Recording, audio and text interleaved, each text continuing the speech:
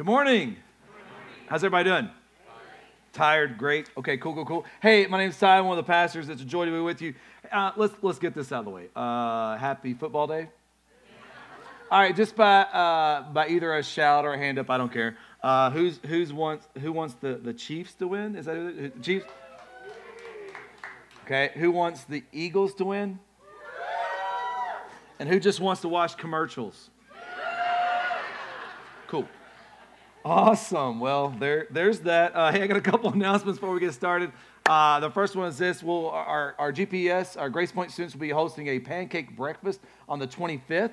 I believe it's from about 8 o'clock to 11 o'clock, and so this is a great way for us as a church to partner with them and help them. All the proceeds will go to Student Camp. Student Camp is a very important part of their lives, and so let's make sure that we sponsor them and help them for that. I think they're asking for a suggestion of about $20 per adult donation and $10 per kid, but it's one of those things like just give what you can would be great for them to help pay for them to go to camp.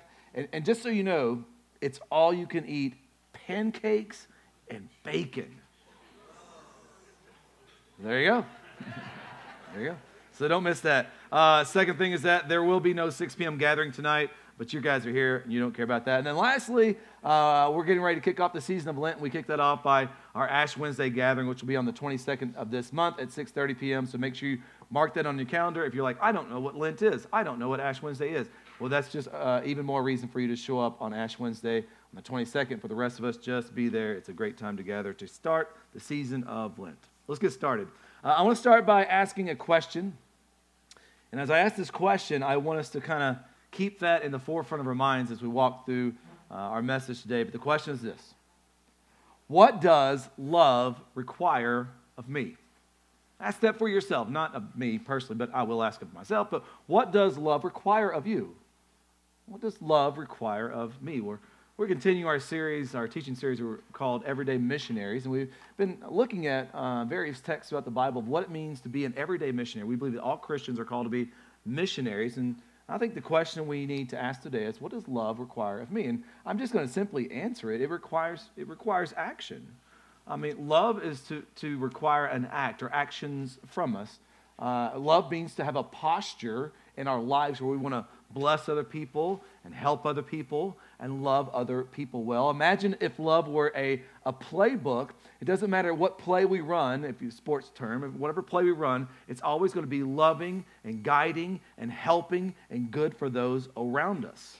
Love does not sit back and wait whether they deserve to be loved or deserve to be cared for. No, love just acts. Love leans forward. Love assumes the best of other people as well. Love requires action from us. Sometimes we think or we act or we say things that seem to lead us to believe that love is passive. You ever been around someone who is newly in love? And they said, yeah, I just fell in love with them. And we use the term fell in love with someone like love is a pit that we were just walking along one day and fell into it. So sometimes we think love, we have to feel it, and love does have feelings that go along with it. And if that is true, then sometimes we believe if I don't feel in love, just to act in love would not be real. But no, love requires at times feelings, but also action as well. And the story we're going to look at today in the Bible, I really think Jesus is showing that picture or showing us kind of defining that love does require action from us. And so no matter if you're not a church person or you're not familiar with the Bible, you have probably heard of the story today, or at least the title of the story today of the Good Samaritan. So if you got a Bible, we're going to walk through that today. We'll be in Luke chapter 10, so turn your Bibles there now. If you don't have a Bible, here at Grace Point Church, we always say you're going to need a Bible. We lead, teach, and preach from the Bible. We have them in English and Spanish at these tables up here and in the back and out at Center Point as well. And I'm sure you have a smartphone on you. You can download YouVersion and click the events and Grace Point Church will pop up. But just a little bit, if you've been with us for a season, we've been kind of in and out of Luke through spurts. We know that the book of Luke was written by a guy by the name of, look at you go. And Luke was a doctor. He was hired basically to investigate the claims of Jesus. And so as we kind of lead up to the Good Samaritan in Luke chapter 10, Jesus has started his earthly ministry. He's been teaching. He's been healing. And there's this one scene that happens right before the Good Samaritan where he's basically praying and thanking the Father, the Father, that he has hidden, through these parables, hidden some of the truths from people, which is an odd statement. And basically, Jesus is saying that it takes a childlike faith to believe and to trust. And he said that it's kind of like when he says it's been hidden from some people, it almost feels like he's saying that some people are too religious to hear this good news of Jesus. And so we have this encounter that Jesus is encountering this lawyer, and then and that's where we're going to jump in today. And as we walk through this, I want you to see for yourself what love may require of you. Sound good? We'll get in, we'll get out. You get to your football game. Sound all right? Which it starts at 3:30, so we got some time. Let's do it. I kid. Luke chapter 10, verse 25. Are you there? Okay. And behold, a lawyer stood up to put him, the him, and this is Jesus. A lawyer stood up to put him to the test. Like he's gonna test Jesus, which is just kind of dumb. But anyway, saying, "Teacher, what shall I do to inherit eternal life?" What is he asking? Well, he's basically asking Jesus, what do I need to do to get saved? Now, there's a bit of a contradiction in his question. Do you see it there? What do I do to inherit? Now, you're smart. You know how an inheritance works, right? What must take place for an inheritance to be given to someone? Right. And so the person receiving the inheritance, what must they do to receive it? Well, probably be in good standing with the person leaving, but no. But like nothing, it is passive. And so what Jesus is, what this question is saying right here, it's kind of a contradiction. You don't do anything to receive an inheritance. Someone must die, and then you passively receive it. And I think we can tie that into salvation as well, is that you don't do anything to save yourself. Jesus is the one who did all the work for you, and so you receive it. We would agree with that as well. But anyway, Jesus, he answers the question with a question. You ever read the Gospels? And people ask Jesus a question, and then he turns it on like Mr. Miyagi style, like bam, I ask you another question. That's what he's going to do right here. Verse 26. Jesus said to the lawyer, he said to him, "What is written in the law? How do you read it?" I love how he says it. What's in the law? That would be the first 5 books of the Bible. The Torah is what he would understand that as. And how do you read it? So what you need to know is this person that Jesus is having an interaction with is called a what? A what? A lawyer. He's a lawyer. Or lawyer. How do you say it? Lawyer. Either way. He's a lawyer. But when you think of lawyer, don't think of courtroom. Don't think of like Judge Judy, or like if you're old like me. You remember Judge Wapner from the People's Court? It's not that kind of lawyer. He is an expert of the law, the first 5 books of the Old Testament. Basically, he's a theologian. He's a spiritual leader. He's a leader and expert of the law of God. So don't think like he's a judge in a court. No, he is basically a theologian. And so Jesus is going to start putting him to the text. He's like, what's written in the law and how do you read it? So this is the lawyer's answer in verse 27. He answered, he said, "You shall love the Lord your God with all your heart, with all your soul, with all your strength, with all your mind, and your neighbor as yourself." And so this religious guy, this lawyer, he nailed it. He knew the book of Deuteronomy, the Shema in Deuteronomy 6. "Hear, O Israel, hear, the Lord is one. You shall love your Lord with all your heart, soul, mind, and strength." Remember that? Deuteronomy. So he knows the law. He knows Deuteronomy. And then he also knows the book of Leviticus. That's in the first 5 books as well. He knows that you are to love your neighbor as yourself. The Old Testament says that. Later on, you see that Jesus gives the greatest commandment. Someone tries to put him to the test, like, what's the greatest commandment? There's like 613 of them in the Old Testament. Jesus summarizes it, says, love God with everything, love your neighbor as yourself. You up to speed on that? And so he answers it this way, which is great. Watch what Jesus does, verse 28. I love this. He said to him, Jesus says to this lawyer, "You have answered correctly. Do this,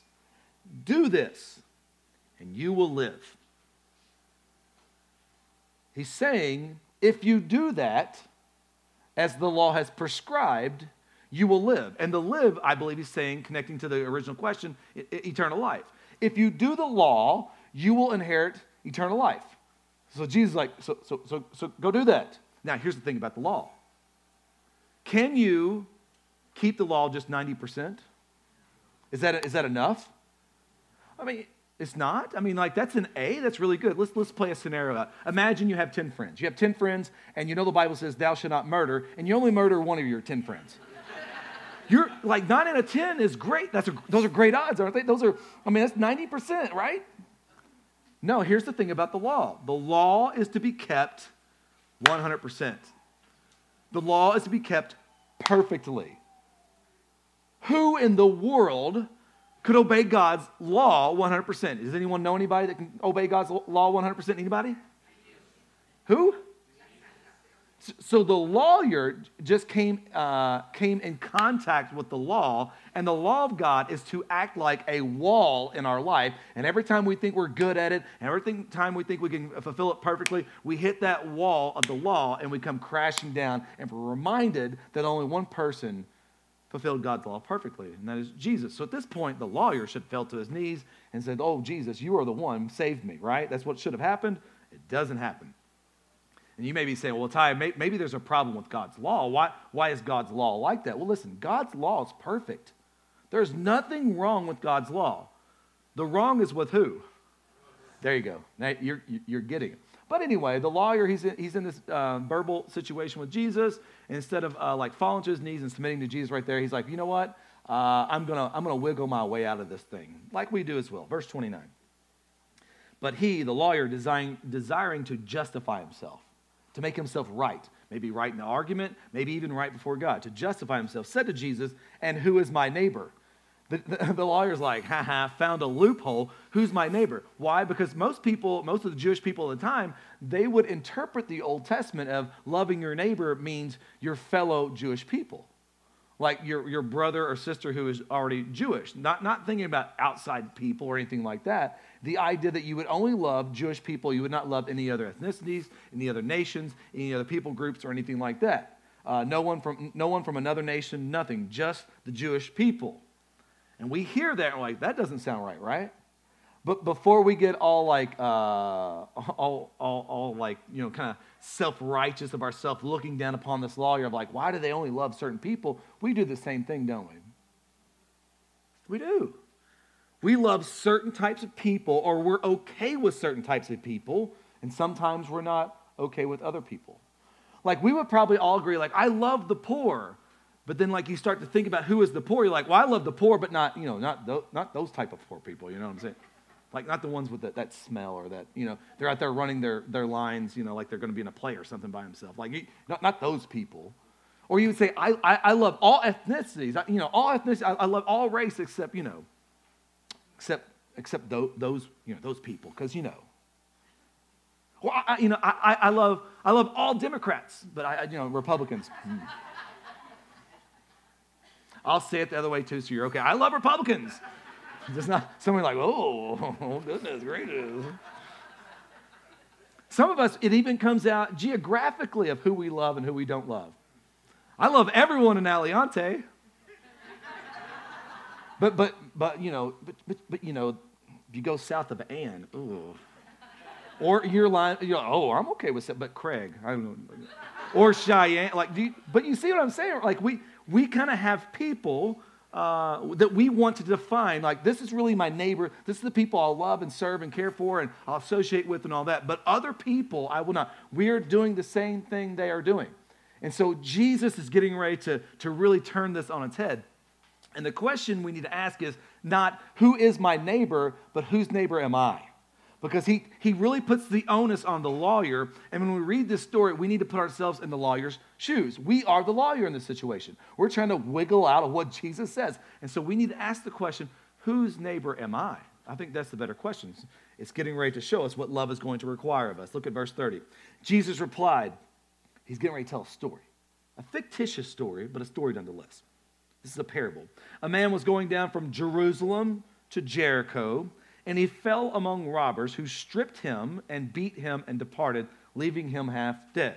And so there was a road between Jerusalem and Jericho. It was about 20 miles long. It was very windy, not a very safe road. They would call it the bloody way, that it was commonly known as people are going to hijack you or beat you or rob you or something like that, going, if you go down that way. And so there was a man who got beat, who got robbed, and he's laying there bloody, naked, and dying. Why does Jesus set that up that way? Maybe. This is speculation. Sometimes we call this story the Good Samaritan, but it may be about the person who got beat. It may be about the person lying there naked, bloody, and half dead. And Jesus may be using that to point to himself. But I don't know. That's speculation. Nonetheless, He continues in verse 31. He says, now by chance, a priest, who is it?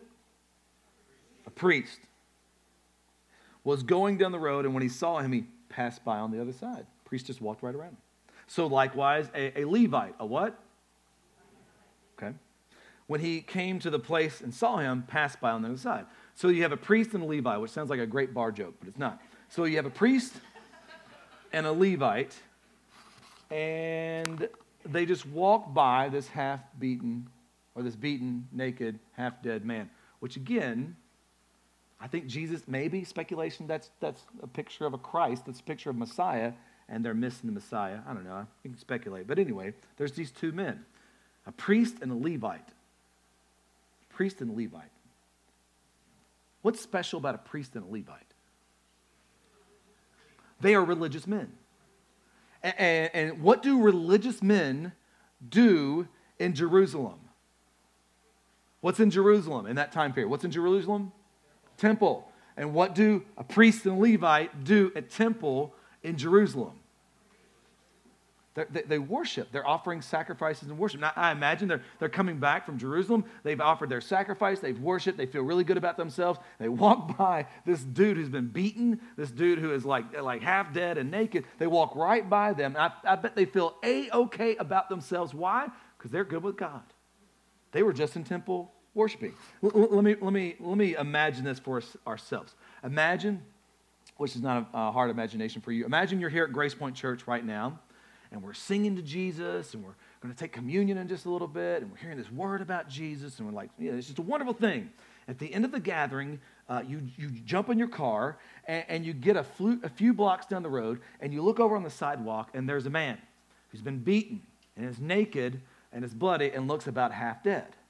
And you have this in your mind. You're like, man, should I stop them? But then you have this thought, well, I just left church, and you know how Pastor Ty is. He preaches a really long time. and I'm hungry. And I skipped breakfast because I was in a hurry to get to church because I showed up late because that's what we all do here. Bam, gotcha. And you know, I'm hungry. And so what do?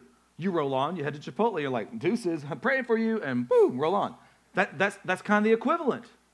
See, at any moment, they should have stopped there. This priest and Levite should have stopped there and taken care of this human being who was created in the image of God, just like them, and obeyed the commandments that they knew, to love God with all they had and to love their neighbor as themselves. But yet right here, they break the commandments and roll on. See, it's not about who is my neighbor. It's like, whose neighbor am I? And I would argue that these two guys, the priest and the Levite, were what? They were very bad neighbors. Bad neighbors.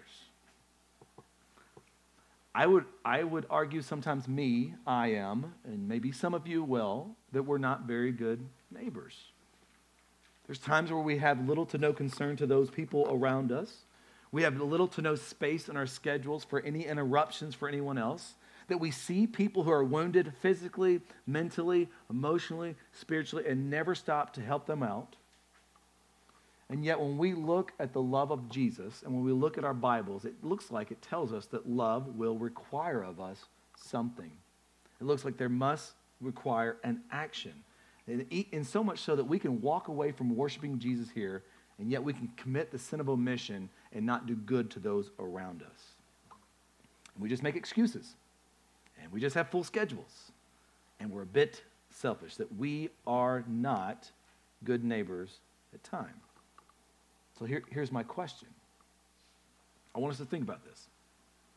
Are we good neighbors? I want you to think about it. Are we good neighbors?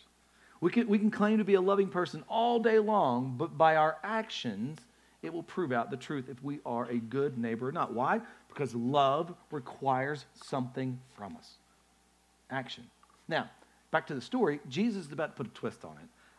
He's going to show what love requires of us. Okay, so I want us to see. We're going to walk through a few lines of it, and then I want us to see some things that emerge from it that'll help us maybe shift on how we see ourselves as neighbor. Look at verse 33. It says, "But a Samaritan." Who is that? Samaritan. Okay. "As he journeyed, came to where he was, and when he saw him, the person who was beaten, he had compassion. He went to him and bound up his wounds, pouring on oil and wine. Then he set on him his own animal and brought him to an inn and took care of him. The next day he took out 2 denarii and gave them to the innkeeper, saying, "Take care of him. Whatever more you spend, I will repay you when I come back." Now, when we hear that, we're like, oh, it's a great story. When a Jewish person would hear this, it's sounding off alarms. Why? The Samaritan. Like in Jewish stories, the Jewish person is supposed to be the hero. But the Jewish person is not the hero in Jesus' story right here. The hero of this story in that section right there is who?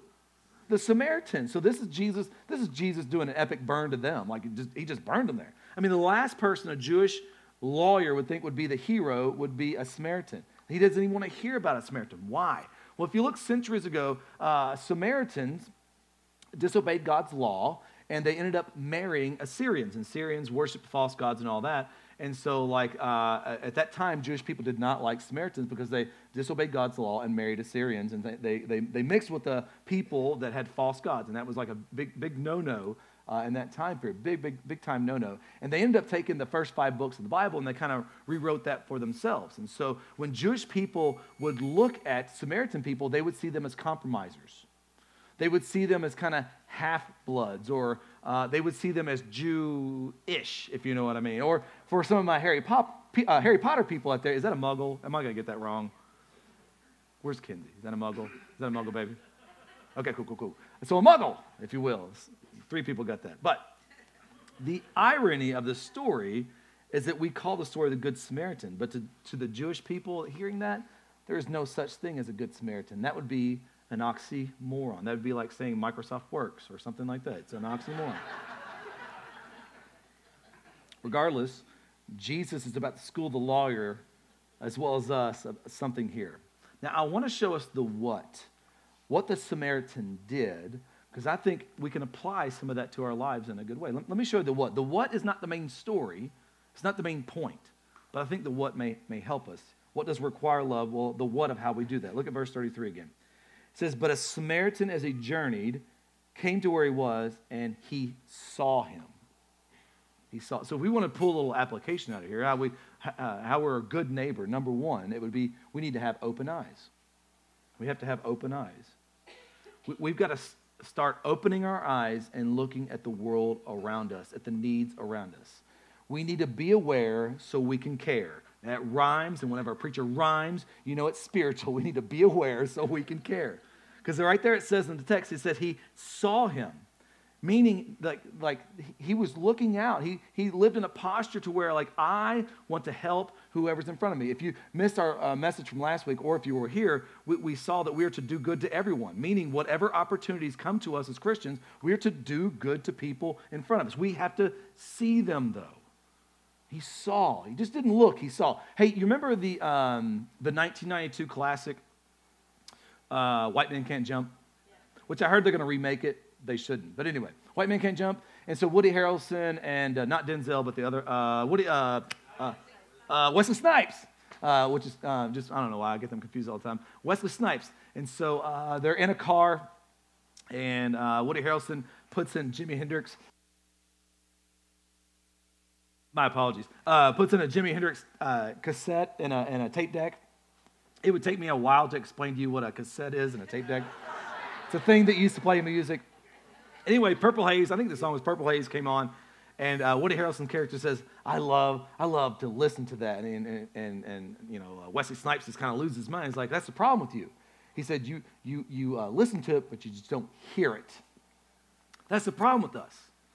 We may look at what's wrong with the world around us, but we're not seeing it.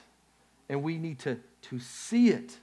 But why do we refuse to see the world around us, the hurting world, to where we can help? Well, I'll give you some reasons why we don't see it. We're too busy. We're too distracted. And we're too focused on ourselves. Why are we too busy? Why are we too distracted? Why are we too focused on ourselves? I don't know. Perhaps that we're living the American dream, that we can gain the world and not forfeit our soul. Perhaps we're more aligned with worldly ways than godly ways, or perhaps we just don't know any better. I don't know. But what if we were to walk around as Christians And the Bible tells us to be in constant prayer. What if we were to constantly pray, God, give me eyes to see? What if we were to do that? That's what we call breath prayer, where you're just kind of just breathing in it and you're just thinking, God, give me eyes to see. What if you went about your day, your work, your school, whatever it was, like, God, give me eyes to see? I think he might actually answer that prayer, and you're going to see some stuff. You're going to see some stuff. What else? He says in verse 33, but as a Samaritan, as he journeyed, came to where he was, and when he saw him, it says, he had compassion. So not only do we need open eyes, we need open heart. Open heart. I'm going to be very careful with this because I told myself I wasn't going to do this, but darn it, I'm going to do it. This past week I was in El Salvador with Carlos and Myra and the Give Foundation. You guys know that's one of our major, we support them.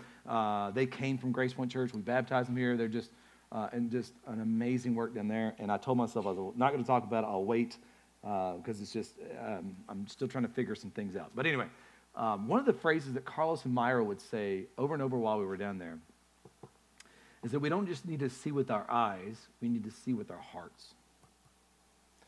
But we don't want to see with our hearts sometimes because it's painful. We might not like it. It may cause us to have this thing he says right here called compassion. When you have compassion, you begin to feel what the other person's feeling a little bit. And when you have compassion and you start to feel what other people feel, listen to me, it's going to cause you pain. That's why our Bibles tell us to rejoice with those who rejoice. And we're like, I'm down with that. Let's throw a party. But it also follows up with weep with those who weep. And when we have an open heart to be compassionate to other people, you're going to shed some tears. But perhaps that's why we don't want to have an open heart. Perhaps that's why we don't want to be compassionate to other people, because if I feel their pain, it's going to make me feel pain. Or if I share in their pain, then it's going to make me have to deal with my own pain that I feel right now. One of the greatest ways, in my opinion, to have an open heart is to stop talking and start listening. Just listen to people. I'm not the best listener. I'll be honest, I'm not the best listener. Why is my wife smiling? I'm not the best listener. Why? I've got advice for everything. I'm a preacher, people. I got advice. Oh my gosh. The Lord's, He's helping me. Think about one of the greatest graces that we can give another human being is just to listen to their story and listen to their pain. Isn't that one of the greatest graces we receive from God? We have a God who hears us, God is listening and He wants to hear us. What if we, not only we ask God to give us eyes to see, what if we started asking God to give us ears to hear? I guarantee if we start hearing people's stories, it's going to cause us compassion. It's going to begin to open our hearts. Let me give you another one. Look at verse 34. I like this one. Verse 34, the first few words, it says, he went to him. Meaning he saw, he could see, his heart was open, and it says he went to him. Meaning he looked for an open opportunity. Like this Samaritan has an open opportunity. Like he sees something he can do right now, and he doesn't let it pass by. He takes the opportunity. He seizes the opportunity. That's what love will require of us, to look for opportunities, to be compassionate towards other people, and to take the opportunities. But here's what happens to us, and I know all of us do this and say this sometimes. We'll see an opportunity, and we'll be like, yeah, I'll take care of that later. Oh, I don't have time for that right now. I'm too busy for that. I got too much going on. But we see right here that the Samaritan, he went to him, he took the opportunity, he had time, he stooped down to help this person. I love that idea, like the visual idea. The Samaritan went to this person and went down to them. Isn't that what God does to us? The psalmist says that God stoops down. He puts himself down in order to come to us. He took that opportunity. Some of you say, well, Ty, I see so many opportunities around me, but I don't have anything I can do. There's nothing I can do to help them. I don't have any resources to help them. What did the Samaritan have? It's in the text. He had wine and oil. Wine and oil. I don't know. Was he making a salad? I don't know. It was a vinaigrette. But he had wine and oil. Perhaps the wine is an antiseptic or to help ease the pain, like, hey, have a drink. I don't know. Or perhaps the oil to soothe. Doesn't say anything about having bandages, but later on it kind of gives the idea that he bandaged him up. I'm going to only assume, this is an assumption on the text, I'm going to only assume that he took his own clothing and ripped strips from it. That way he could bandage this person up. Whatever he had in the moment, he used. And he did it instantly. He didn't wait. That's what it says in Proverbs 3, verse 27 and 28. Do not withhold good from those to whom it is due when it is in your power to do it. Do not say to your neighbor, go and come again. Tomorrow I will give it when you have it with you. It's do it then. That was the priest and the Levites' problem, was the sin of omission. That's our problem as well. We let good go undone. There's so much good that we can do right now if we would just see it, if we would just have open hearts, if we were a posture of opportunity, we would absolutely do it.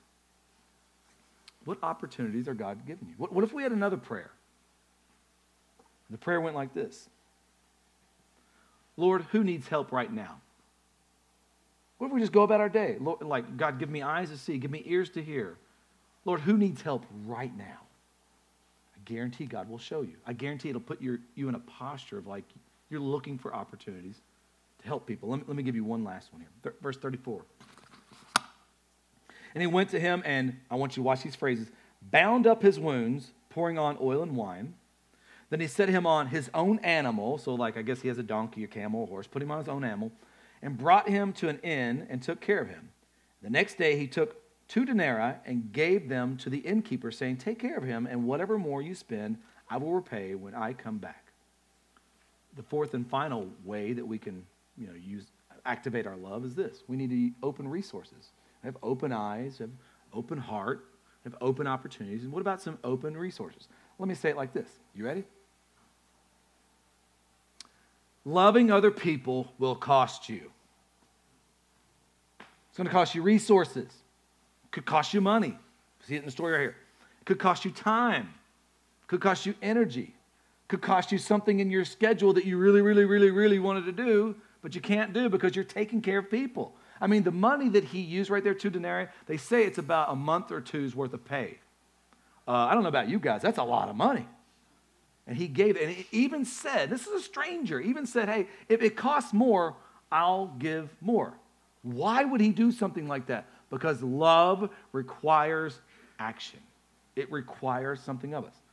If you were to look at the trip between Jerusalem and Jericho, it's about 20 miles. I'm going to make an assumption that he put the guy on his animal, and that means he walked 20 miles. You ever walk 20 miles? Some of you are like, I run 20 miles. Good for you.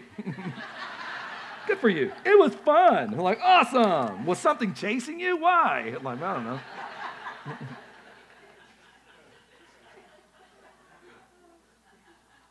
That's silly.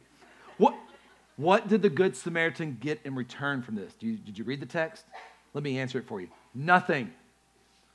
Because that's what love does. It does something without requiring something. So don't be looking like, I'm going to do this, and that way I'll get something back out of it. No. Got nothing whatsoever. What if we constantly prayed like this? Lord, how can I bless others or help others with what I have? God, you've given me so much. You've been so good to me. Some of you don't believe that. Then you need to count your blessings, each and every one of them. Because the Lord's been really good to you. And many of us have extra. And some people don't have enough. And our prayer is, Lord, how can my extra become their enough? God's a matchmaker. He'll put you with people where it can happen. See, here's the reality. When we read a text like this, we need to understand, like, yes, as Christians, we have a professing faith. We profess our faith. We have a faith we talk about, and a faith like we believe in doctrines and all that kind of stuff. Absolutely, we have a professing faith. But Christian, don't forget, we have a practical, practicing faith.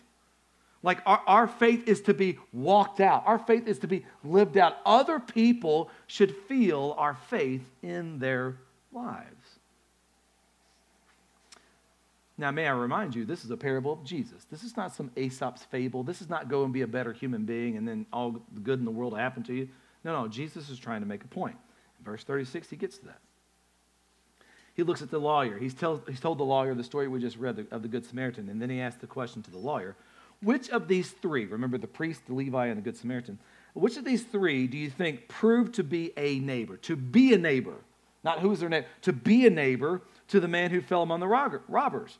And so the lawyer answered. He says, well, to the one who showed him mercy. Who showed mercy in this? Samaritan.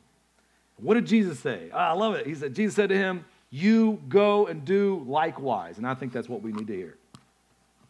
That's what this parable is about. Whose neighbor am I? How can I be a good neighbor to the people around me? I think it's a very simple parable. It's very, it's easy to read right here. And it's not like one of those things like, this parable's not saying, hey, go do good things and God will give you good things. It's not that parable. It's not a parable of like, hey, go do good religious things and God will save you. Martin Luther said it like this, and I love what he says. He says, God does not need our good works, but our neighbor does.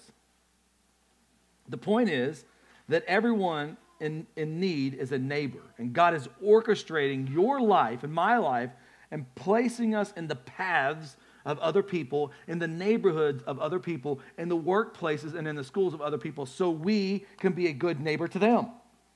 That's it. If all we ever do is talk about love and talk about the love of God, which are great things to do, and never show the love of God and never care for the world around us, then I think we've missed it. We need to put our love on display by how we care for the people around us. Now, of course, the greatest person to ever love any human being is Jesus. I mean, it's amazing that Jesus, the one who knew so much about being a good neighbor, later becomes the ultimate neighbor when he comes and dies on the cross and resurrects from the grave. Think about the points I just laid out. Jesus is the one who had open eyes to see our needs and our inability to save ourselves.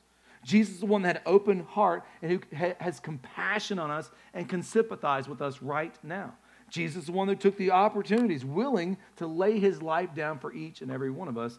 And he opened up all the resources of heaven and paid for us fully by his blood on the cross. To say in this parable that Jesus was the Good Samaritan is not even going enough. In the story, the man was half dead. Jesus fully died. The man in the parable was half dead. The Bible tells us that we are fully dead, and Jesus comes and dies for us so we can be brought back to life, the ultimate healing we need. And it's not like Jesus just crossed the road to save us. He went from heaven to earth to save us. It didn't cost Jesus a month or two of his salary. I don't know what Jesus gets paid as Savior. It cost him everything. He didn't just tell the guy like, hey, man, looks tough for you later. He actually did something about it and sees it all the way to the end. Look back at verse 37. He says, the one who showed mercy, and Jesus said to him, you go and do likewise. So I want to end with a challenge. The question earlier I posed to all of us is, what does love require of us? What requires us to be a neighbor, a good neighbor? And so the question is, whose neighbor am I? Well, to know whose neighbor am I think, practically speaking, this is like so practical that we need to know our neighbors. Like, and when I say know, I mean like we actually need to know something about them. If we don't take Jesus' command literally, then we turn the great commandment into nothing more than a metaphor. We have a metaphoric love for our metaphoric neighbors, and our communities are changed, but only metaphorically, of course. In other words, nothing changes. Everything is metaphorically. So what does it require me? It requires us to love our neighbors well. In order to love them, we need to know them.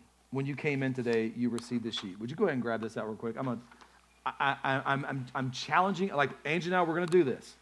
And I've not been the best neighbor, so let me be the first to admit, I have not been the best neighbor. And from this, I want, look, man, we didn't live that close to you for that long. Come on, he's my neighbor. He just amened, I'm not a good neighbor. Lord, forgive him. He knows not what he does. Amber's dying right now. It's like, shut up, Jason. Anyway, grab this sheet out right here. All right, you see the home in the middle? That is your home. What I'm going to challenge us, and this is what I'm going to do. I've been reading this book called The Art of Neighboring. It's a phenomenal book. What it's going to challenge us to do is to know 8 neighbors around us. Now, I know right now you're starting to count, like, I got a cul-de-sac behind me. I live in an apartment. Like, there's a nuance there. But as best as you can, who are 4, 5, 6, 7, 8 people around you, as best you can, let's get to know our neighbors. So on the number 1 line, not right now, this is something you go home and do. You might not have all 8, but this is the challenge. This is for something for you to do at home. On the first line is you're going to put their name. So you can take one of them right now and just write name if you want to. Name. You're gonna write their name out. Like, what are your neighbors' names? Like, get to know their names. Like, hey, I'm Ty. What's your name? And they're like, I'm Clem Cadiddlehopper. This is my wife, Susie Q. Whatever. Number 2, on the second line here, number 2. You're going to write down relevant information about this person or people, this family. Relevant information. Not like, is a Raiders fan, I saw the flag, or, drives a crummy car. Or anything. No. What's relevant information? Like, they are from Texas. They are in the military. They are a teacher. They have 3 children. Just relevant information. Okay? Simple, right? This is easy. Anybody can do it. The third one is going to be in-depth information. In-depth information. This is one where you're going to have to invite them over. Stand outside and not just close your garage door and actually have a conversation with them. See them at the mailbox, strike up a conversation. This is one where you're going to get to know your neighbors. And some of that information will be, what are their dreams? What are their hopes? What are their fears? What are their issues? Have they ever said anything about God? How do they feel about God? What do they think about church? In reading this book, The Art of Neighboring, it said only about 10% can fill out names for 8 neighbors.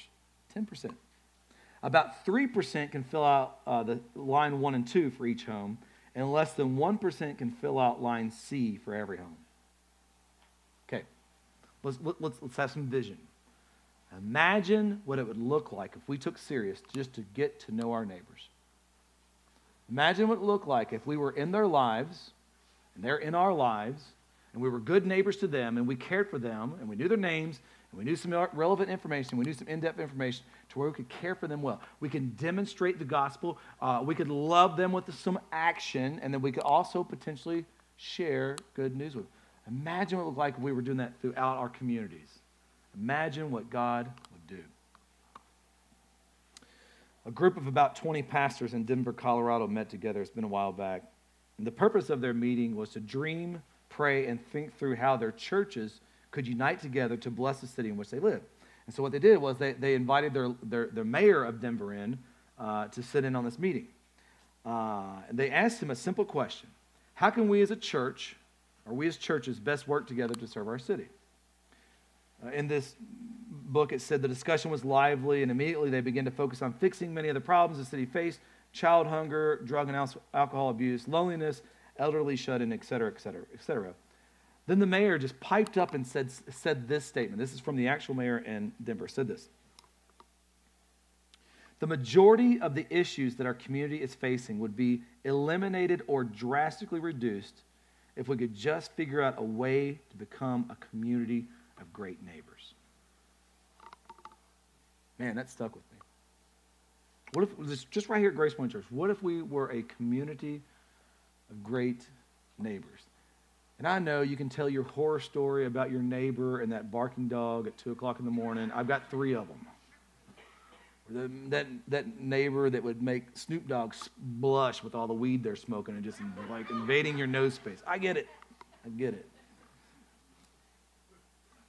But Jesus said, the one who showed mercy, you go and do likewise. Let's do this. This may be a project that takes you a year. Some of you say, well, I'm only going to be here for 6 months. So what? Use your time wisely. You have no idea how long you're actually going to be here. Let's go do likewise and be that church that loves our neighbors well. Let me pray for us. Let's go to the Lord's table together.